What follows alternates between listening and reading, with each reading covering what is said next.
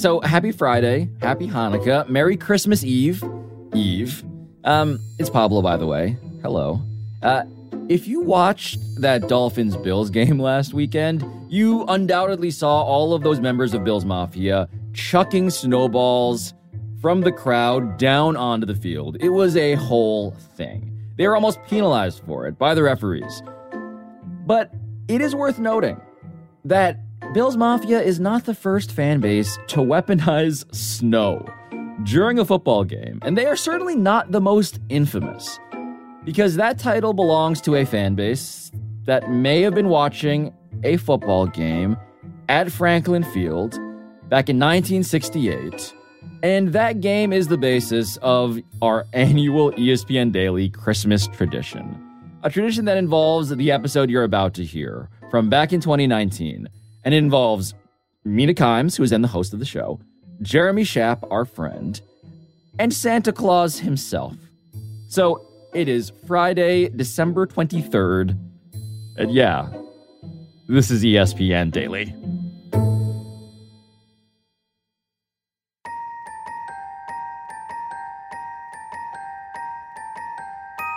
There's Babe Ruth with the called shot in the 1932 World Series, right? There's Joe Namath down in Miami making the guarantee.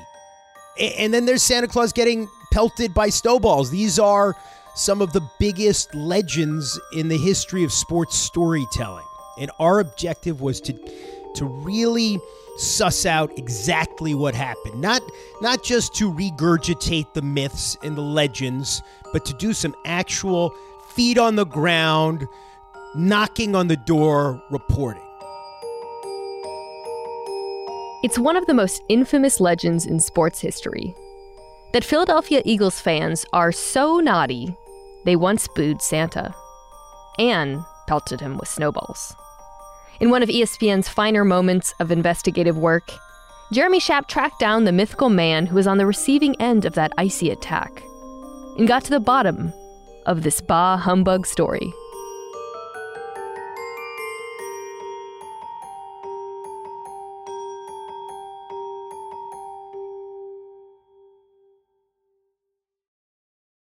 Shopping for Father's Day is usually a challenge because you wait until the last minute. But Macy's Gift Finder makes it incredibly fast and easy to find the right gift just in time for Father's Day. Whether you're shopping for your brother's first Father's Day or your Renaissance man grandpa, whose interests, of course, are all over the map, Macy's Gift Finder has so many great gift ideas that you can easily pick out something special to celebrate them both. You can shop by price, anywhere from $25 and under to $100 and over. You can also sort by category, like cologne, watches, and more. Or gift lists for items like, your grill master or golfer in your life. You can also get top tech, from Beats headphones to JBL portable speakers. Or if you're looking for top brands, you'll find gifts from Calvin Klein, Polo Ralph Lauren, and Columbia. So what are you waiting for? Father's Day is June 16th and we'll be here before you know it. Macy's offers the ultimate gift guide to making selecting something special for dad incredibly easy this year. Head to Macys.com/giftfinder today. That's Macys.com/giftfinder.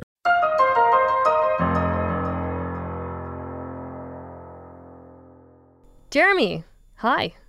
Hello, Mina. Happy holidays. When do you first remember hearing that Eagles fans are so tough, so terrifying that they actually booed Santa Claus? I think that's one of those things, Mina, that as soon as you have the ability to process information, like 2 or 3 years old, and you're around sports, that's something I mean, it's just one of those things that everybody knows. Fans can be tough. The toughest fans are from Philly. And then if you peeled away one layer of that, you were going to arrive at Franklin Field, 1968. And Santa Claus, not only getting booed, I mean, booing would be bad enough, but getting pelted with snowballs. I mean, it's kind of the sports equivalent of like George Washington and the cherry tree. Jeremy, of all the pieces you've done on ESPN, I suspect this one, which airs around the holidays every year, has been on the most frequently. How did you even come across it in the first place? It's been a long time. It's been about 15 years, I guess, something like that. a producer called me, which is typically what happens. It happened to be Andy Lockett, in this case, one of our finest feature producers at the company. And he dedicated himself heart and soul to getting to the bottom of this mystery that had persisted for so many years without anyone really diving into it deeply. So ESPN plays this around the holidays every year, and there's a visual element. It's the only known footage of Santa that day at Franklin Field. Can you describe to listeners what that scene looks like?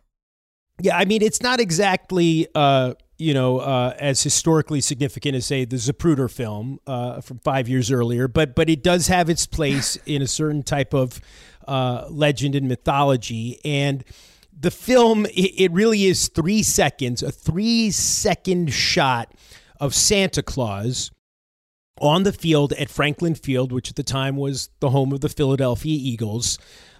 This historic old stadium with none of the amenities we've grown accustomed to as America has gotten to be a progressively softer society.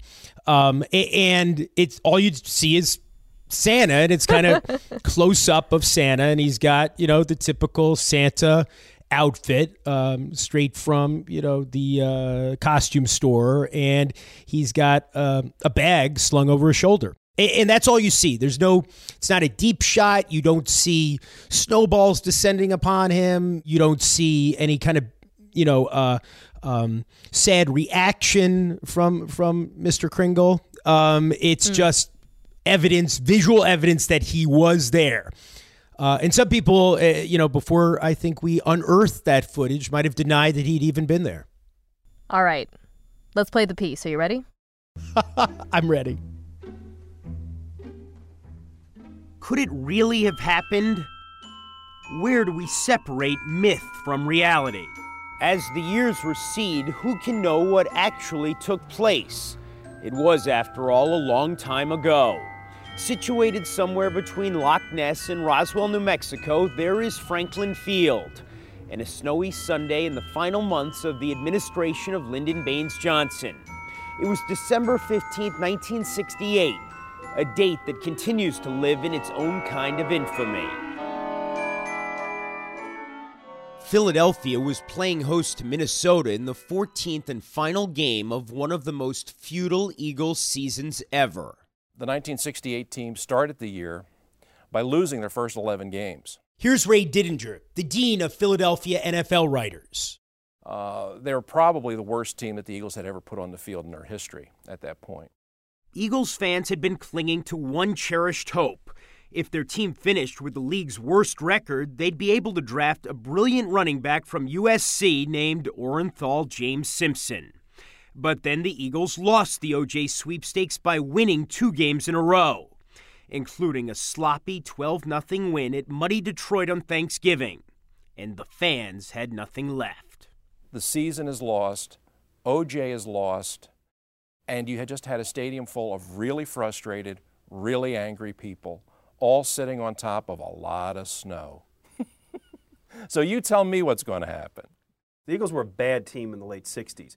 This is Glenn Macnow, author of The Great Philadelphia Fan Book.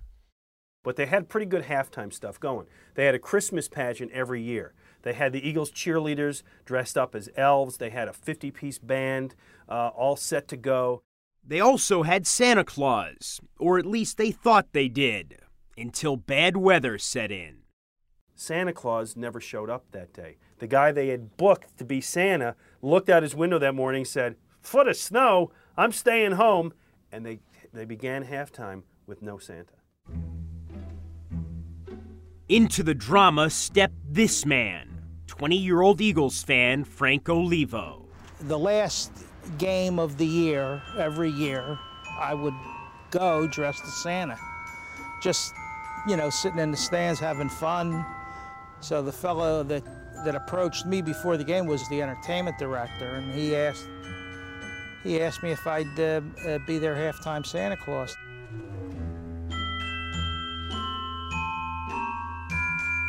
As halftime neared, the Vikings scored on a long pass play. Meanwhile, the temperature continued to dip, and the mood at Franklin Field darkened. Truth be told, The fans were in such a bad mood, none of us wanted to see Santa Claus to begin with. Former Pennsylvania governor and Philadelphia mayor Ed Rendell was in the stands that day as a 24-year-old fan. I recall, and maybe it was just because we were all surly, but I recall he was a woe-begotten looking Santa. But the evidence seems to suggest otherwise. While Olivo had no choice but to use an Eagles equipment bag as his toy sack, he appears to be at least a passable Santa. Here's Glenn Macnow again. And here comes this lousy little Santa running down the field. So they start to boo. You hear the booing. You hear it. I said, well, you know, I understand. I understand what's going on here. You know, they're not booing me. They're just booing Santa Claus. They're booing everything today. The booing reached a crescendo as Santa neared the end zone. Then, as planned, he walked off the playing field. But he still had to get back to the other side of the field, so he walked back along this track, within easy reach of the fans. And as I was starting to walk back, I saw the snowball starting to come, and then I started getting hit with them. And believe me, in the first 15 yards that I walked back around the horseshoe, I got hit a lot. Here's Glenn Macnow again. Santa Claus is dodging and ducking, and there's a full stadium full of people just wailing away at Santa Claus. Again, Frank Olivo. I remember watching a fella make a snowball and throw it at me, and I just walked up to him, you know, at the bottom of the wall there, and I said, "You're not getting anything for Christmas." Perhaps this has been weighing on your conscience for a long time, Governor. Maybe you've been thinking about this. Did you boo Santa Claus? Oh, yeah, I booed him. Absolutely. I didn't throw any snowballs, but I booed him. And the funny thing about it is, if you look in the newspapers the next day, it was not a big deal. Here's Ray Didinger. And it was just a throwaway line in the 15th paragraph of the game story. I mean, it only became this sort of huge story much later and over the course of time and in many retellings. I mean, this thing has become mythical in that there's no proof. Here's Glenn Macnow again. It's the missing Zapruder film. It's what everybody wants, some evidence that it actually happened, and it's not. At this point, it's all anecdotal. Like all myths, this one has been embellished. According to many who say they were there, Santa might have been sauced.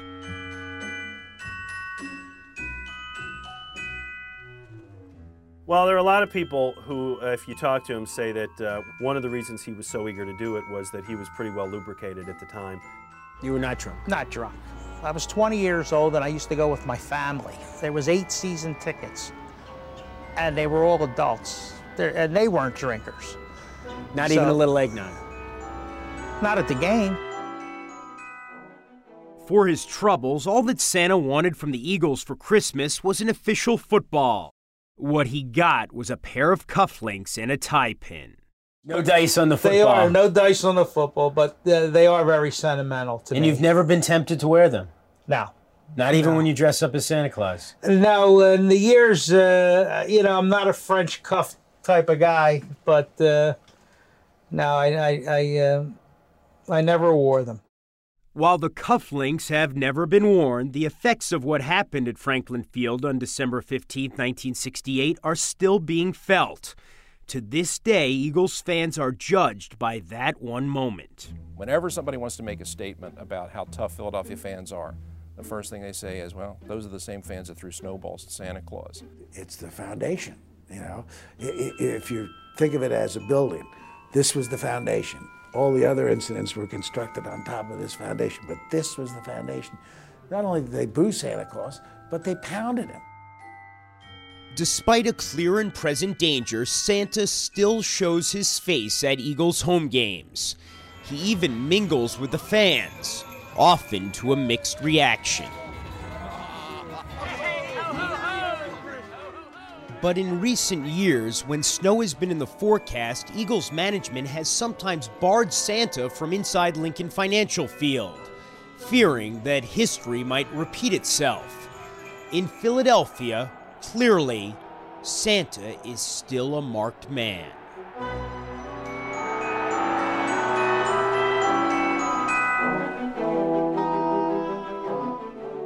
Coming up, more from Jeremy Schaap about tracking down that Philly Santa.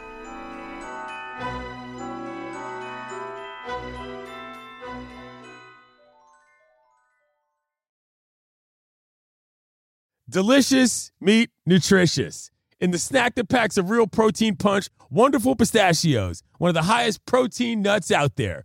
Each 1 ounce serving has 6 grams of protein, giving you over 10% of your daily value. Trust me, I've been eating them like there's no tomorrow all week. Wonderful Pistachios also come in a variety of flavors and sizes, perfect for enjoying with your family and friends or taking them with you on the go. And you, like me, are on the go a lot. Taking the kids to school, hopping from meeting to meeting, shopping for groceries, whatever it may be. Well, the good news is not only are Wonderful Pistachios a complete protein providing all 9 essential amino acids, they're also great for all your adventures. So whether you're a pistachio purist who loves cracking open every nut, or you prefer the convenience of no-shells pistachios, Wonderful Pistachios has got you covered. Grab Wonderful Pistachios and elevate your snack game today. Visit WonderfulPistachios.com to learn more. Vivid Seats wants to get you to the games you love this spring. Experience every pitch, assist, and game-winning shot live and in person. And the best part? Each transaction is a step toward a free 11th ticket with Vivid Seats rewards. Score unbeatable perks like free tickets, surprise seat upgrades, and annual birthday deals. As the official ticketing partner of ESPN, Vivid Seats is offering you $20 off your first $200 ticket purchase with code DAILY. That's code DAILY. Visit vividseats.com or download the app today. Vivid Seats. Experience it live.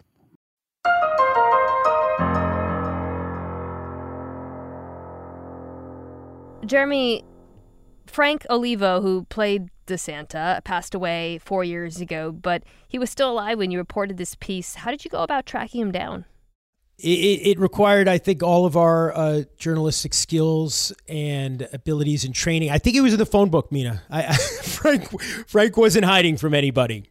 And he was great. He was charming and he was real. And he clearly wasn't someone who was, trying to get attention. He hadn't sought attention for this in the decade since it had happened. He had history thrust upon him that day. And one of my favorite things in the piece is, I don't know why it's always stuck with me, but when I asked him about the cufflinks the Eagles gave him, and he said he'd never worn them, and he just put it so perfectly. He said, I'm just not a French cuffs guy. I don't know what it was about that moment, but it captured Frank Olivo for me, and it's always stuck with me. When fans or just people on the street in general tell the story of the Eagles fans who booed Santa, what are they trying to illustrate when they bring it up? Well, typically it's a very simple story. It's people in Philly are so mean-spirited.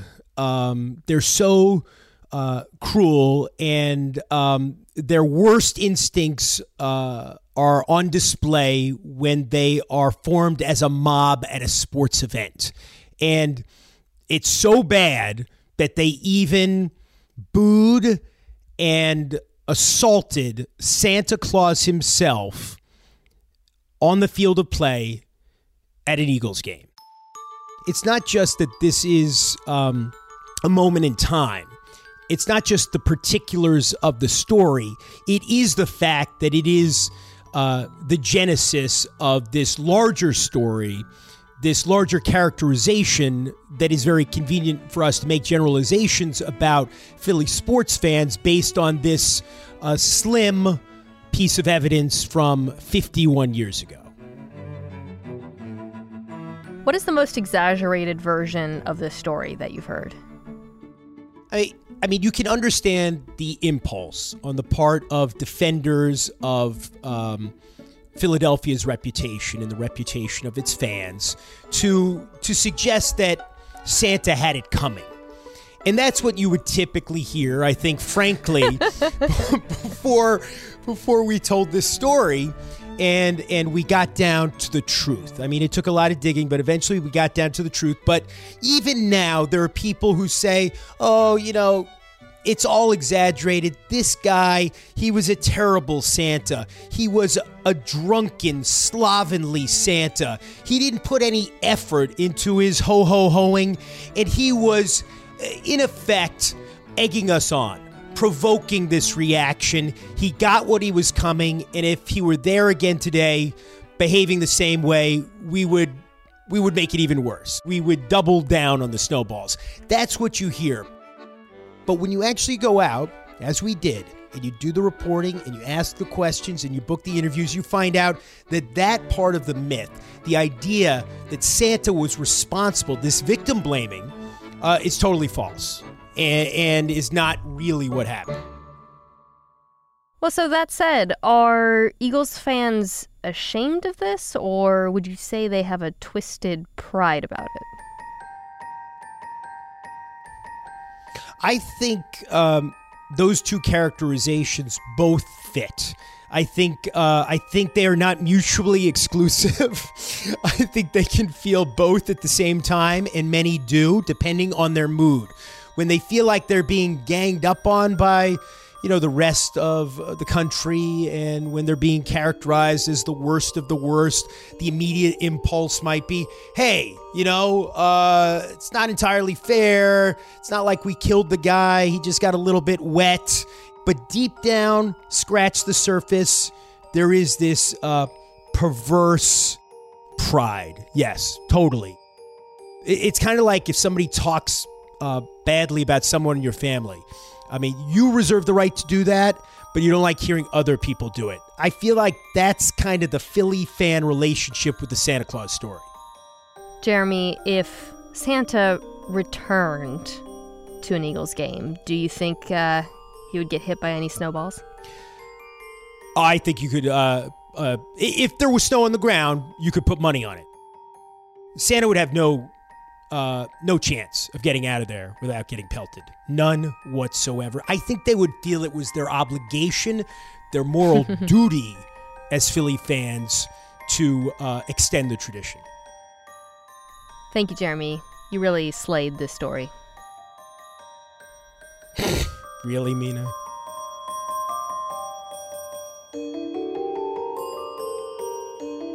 I'm Pablo Torre. This has been ESPN Daily. And also, before we let you go, we made a playlist for you, a holiday playlist that features the best episodes that we made from 2022. And so, look, there's a lot of content in our feed, so much that it's hard to keep track. This is the stuff that we think you could use on your holiday commute or in your ear as you're talking to those relatives who you really don't want to talk to. But yes, enjoy them, share them. Merry Christmas, most importantly. And I'll talk to you Monday.